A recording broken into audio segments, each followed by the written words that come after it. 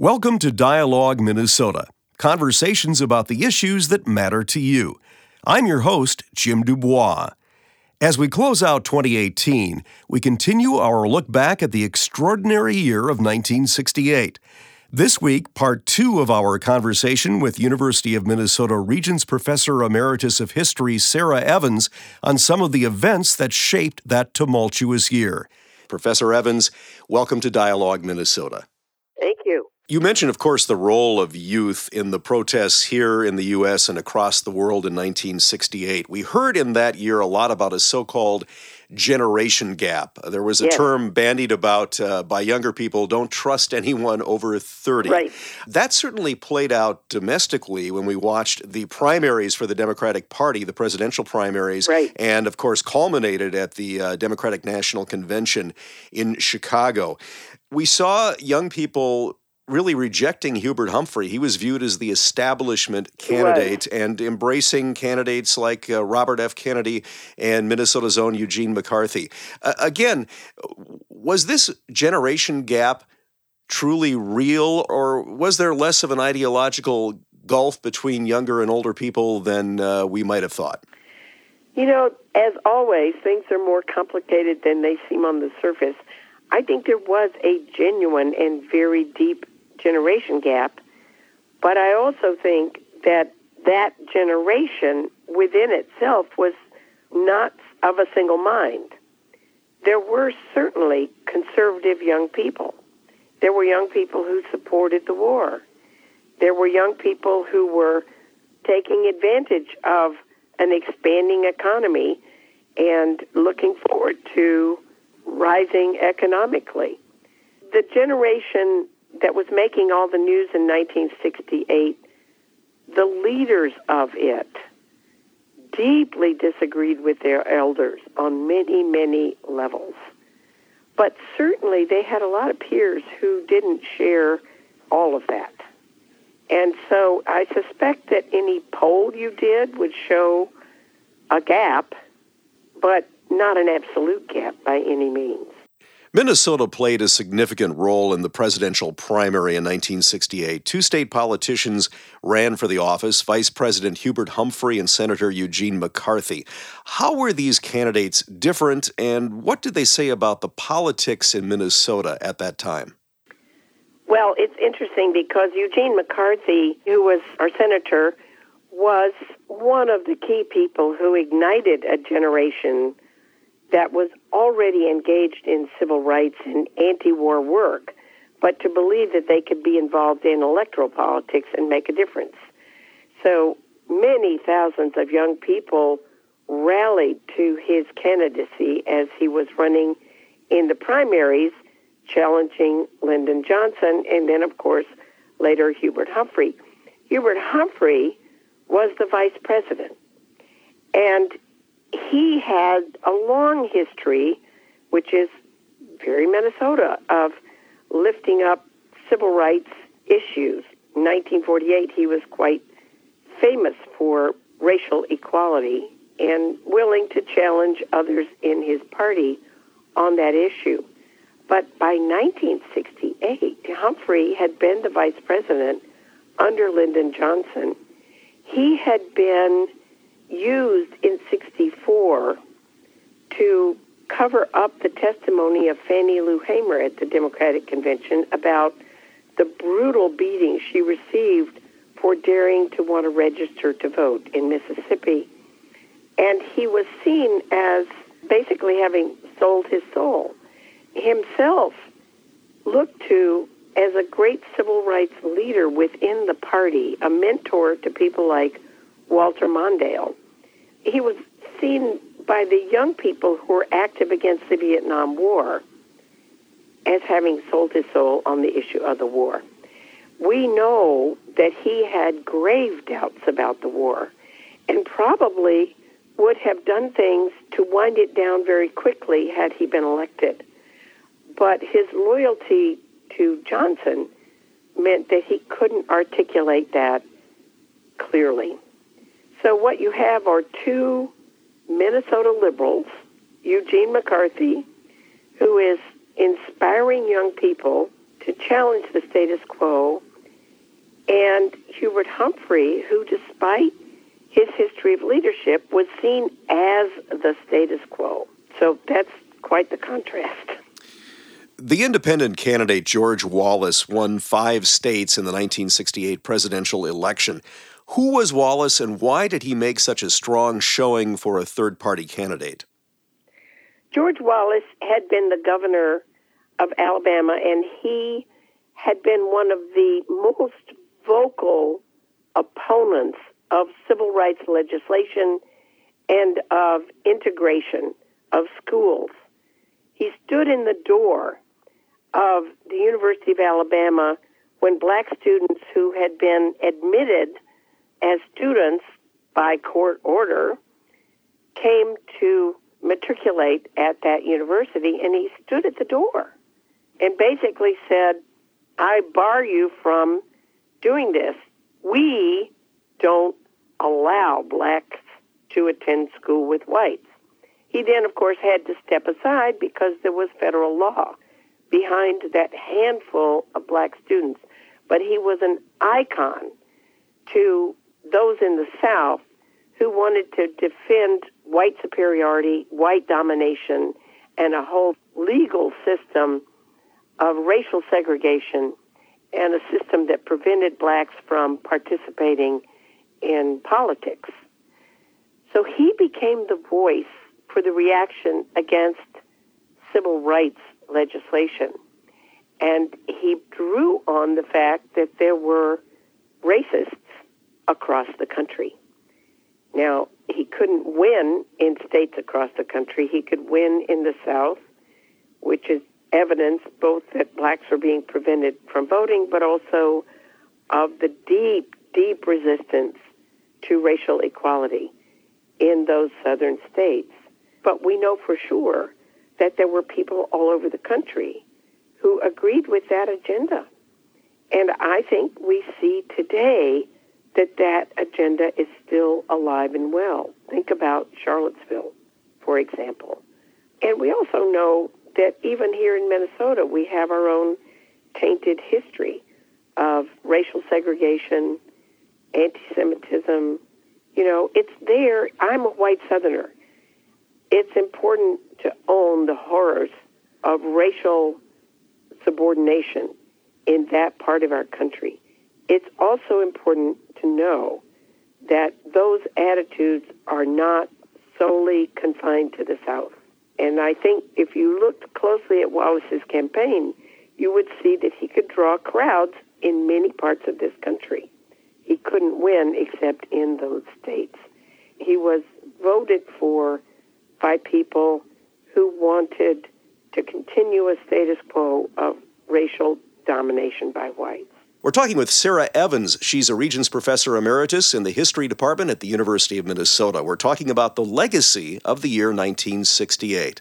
Is it fair to say the Republican Party took a major turn in 1968? We've heard a lot about the Southern strategy. Obviously, Southern Democrats historically had opposed desegregation moves. One of the great strengths of Lyndon Johnson and to some extent Hubert Humphrey, as you mentioned before, Johnson knew how to count the votes. He was able to take some of those Southern Democrats, a lot of them, and get them on board with his civil rights legislation. Was there a turning point there where the Southern Democrats suddenly jumped on the civil rights bandwagon and the Republicans perhaps picked up to some extent the torch of some of the segregationists? That is demonstrable.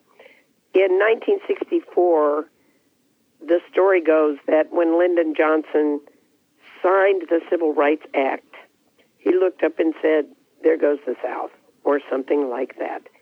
He knew that many Southern Democrats would not remain in the Democratic Party once the Democratic Party had become the party of civil rights. And Nixon knew that as well.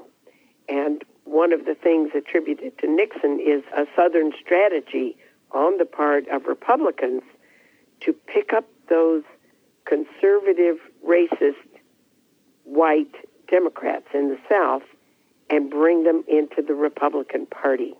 I was in high school and college then, but I remember people that I had known were very active Democrats suddenly becoming Republicans and taking all those attitudes with them. And now we have a solid South again. They used to talk about the solid South that only voted Democratic because the Democratic Party was the party of Southern whites. They called themselves the Redeemers in the 1880s and 1890s. Those were the whites who retook control of Southern state governments after Reconstruction and did so by suppressing black votes, making it impossible for African Americans to participate in politics and to vote. And so that was the Democratic Party in the South, while in the North it was the party of labor unions and had a whole other set of agendas. That party flipped over to make the South solid for Republicans in the late 60s and in the 70s and 80s. Well, how did the Democratic Party regroup after not only the loss in 1968, but the riots at their convention and the very tumultuous and divided primary process?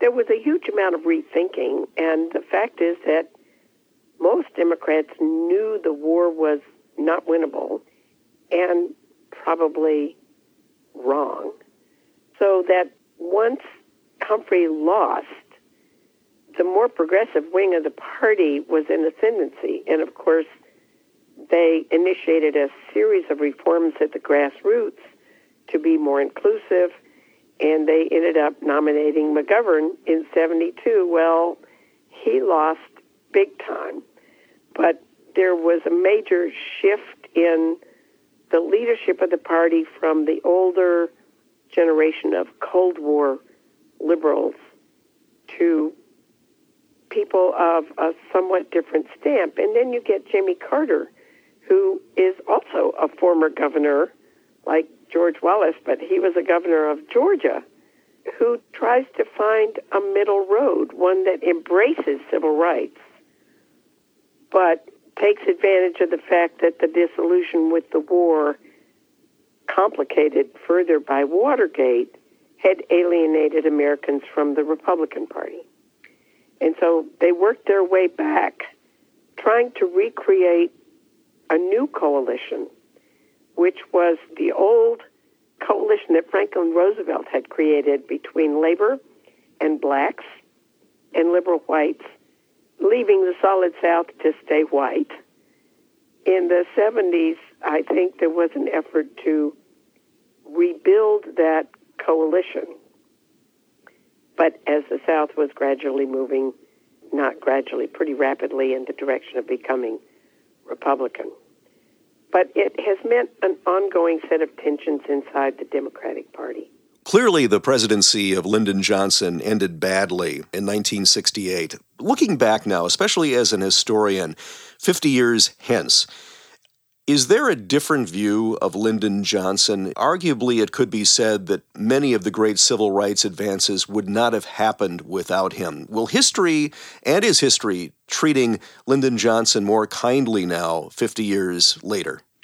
Well, I think with the help of historians like Doris Kearns Goodwin, it probably is. He's always going to be a complicated figure. There is no way to completely rehabilitate him because of the way he handled the war. But he did accomplish an agenda in the early part of his presidency with civil rights that continues to bear fruit. He was a complicated man. You can't see him through rose-tinted glasses. He did good things and he did bad things. And he was an outsized ego and an outsized human being. So I think with the distance of time, maybe some of the edges of anger at him that were flourishing in my generation, I am one of those 68 people, the edges get softened. He did complicated things, and he is getting credit for some of the major changes that he was able to bring about. He is also getting credit for some major mistakes. I just think there's no reason to imagine that somehow you would have to ever decide that he was all good or all bad. He wasn't. He was a real mix. Race, gender, and class are still prevalent issues in today's politics and social movements. How is today's fight different, or where do you see similarities to 1968? Well, I do think it's dramatically different. All of those issues are acutely part of the struggles that are going on right now. But our economy is different. Young people have grown up in a different world. I think we do have a generation or two in which the racial divide is not as deep for some of them. Always remember that generations are not uniform. Look at the people in Charlottesville. They weren't all old. Some of those were young. I'm just constantly struck at the depth of the racial divide in this country, even though many people have a far more multiracial experience over the course of their lives. But we live in still fairly segregated worlds, and people don't know each other. We also live in racially segregated worlds. I mean, not just racially segregated, but class segregated worlds. And there's a lot of talk out there now about how we are more polarized than we have ever been. So it's really hard to get Pollyanna about this. I think we have some hard work to do, and we need to learn from prior struggles. But I also think it's incredibly important that younger generations define the issues as they currently exist and help move us towards addressing them in a deeper way. Well, does the fact that we survived 1968 and the country is still here 50 years later, despite the divisiveness of that time, does it give you hope that we can heal the divisions today? I would have to say yes, it does. If you think back to 68, those of us who lived through it, and the shock after shock after shock between assassinations and riots, I mean, that was also an era of urban race riots. It was an era when violence against demonstrators was common. It was at that time hard to imagine how we could get more polarized. So I think it's really critical that today we not allow ourselves to succumb to despair. We don't have the luxury of doing that. You're right, we're still here 50 years later, after 1968. We're still struggling with a lot of the same issues, but the contexts have also changed, and so the opportunities are different and new, and we have to keep going about the work. Obviously, there are fewer and fewer of us around now who lived through 1968 and experienced the tumult. Does it bother you as a historian that as people who experienced a particular period of time pass on, that perhaps some of at least the visceral experience is lost, the ability of them to talk to younger people about what they experienced during that time? To me, a history book can certainly relate the events of 1968, right, but it's entirely different if you lived through them.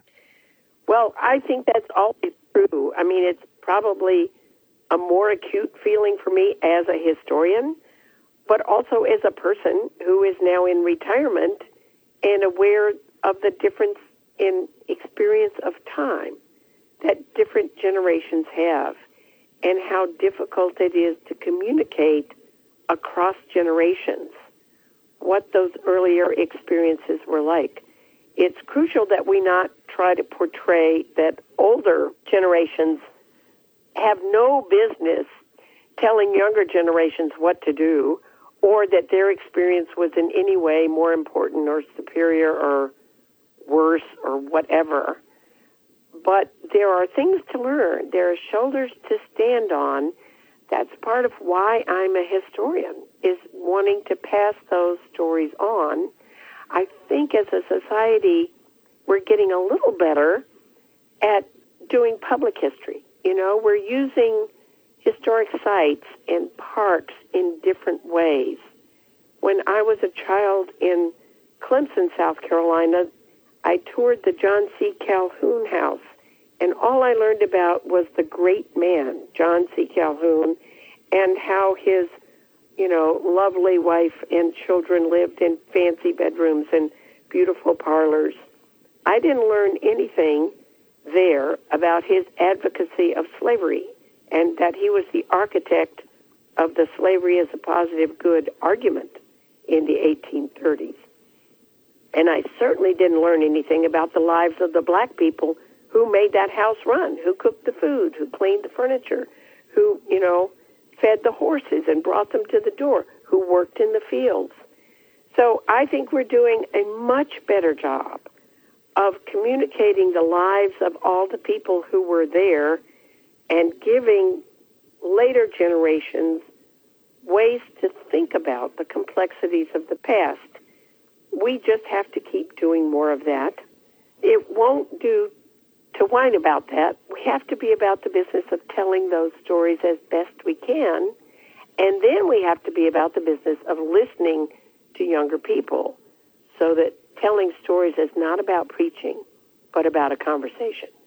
We're talking with Sarah Evans. She's a Regents Professor Emeritus in the History Department at the University of Minnesota. We're talking about the legacy of the year 1968. Violence was a major component in 1968. We saw the assassinations of Dr. Martin Luther King Jr., Robert F. Kennedy. There were many shootings in the streets. There were violent protests. Police riots, of course, is what some of the description of the 1968 Democratic protests in Chicago. We also saw the government starting to take a look at violence in America. We really hear the first mention of gun control, and I believe also there was a study conducted by the federal government in 1968 to look at the causes of violence. Yes, there was. And that's an issue on which, if anything, we may have backslid. It was a pretty violent time, and there was an effort to take a look and to recognize that violence doesn't exist by itself. There are underlying causes, and it's possible for a society to either encourage it or discourage it. Violence that comes from despair is one thing. Violence that comes with the intent to repress and suppress calls for other things. And violence that is multiplied by the availability of weapons that make a violent gesture into a massacre is another thing. I don't think as a society we yet know how to have that conversation.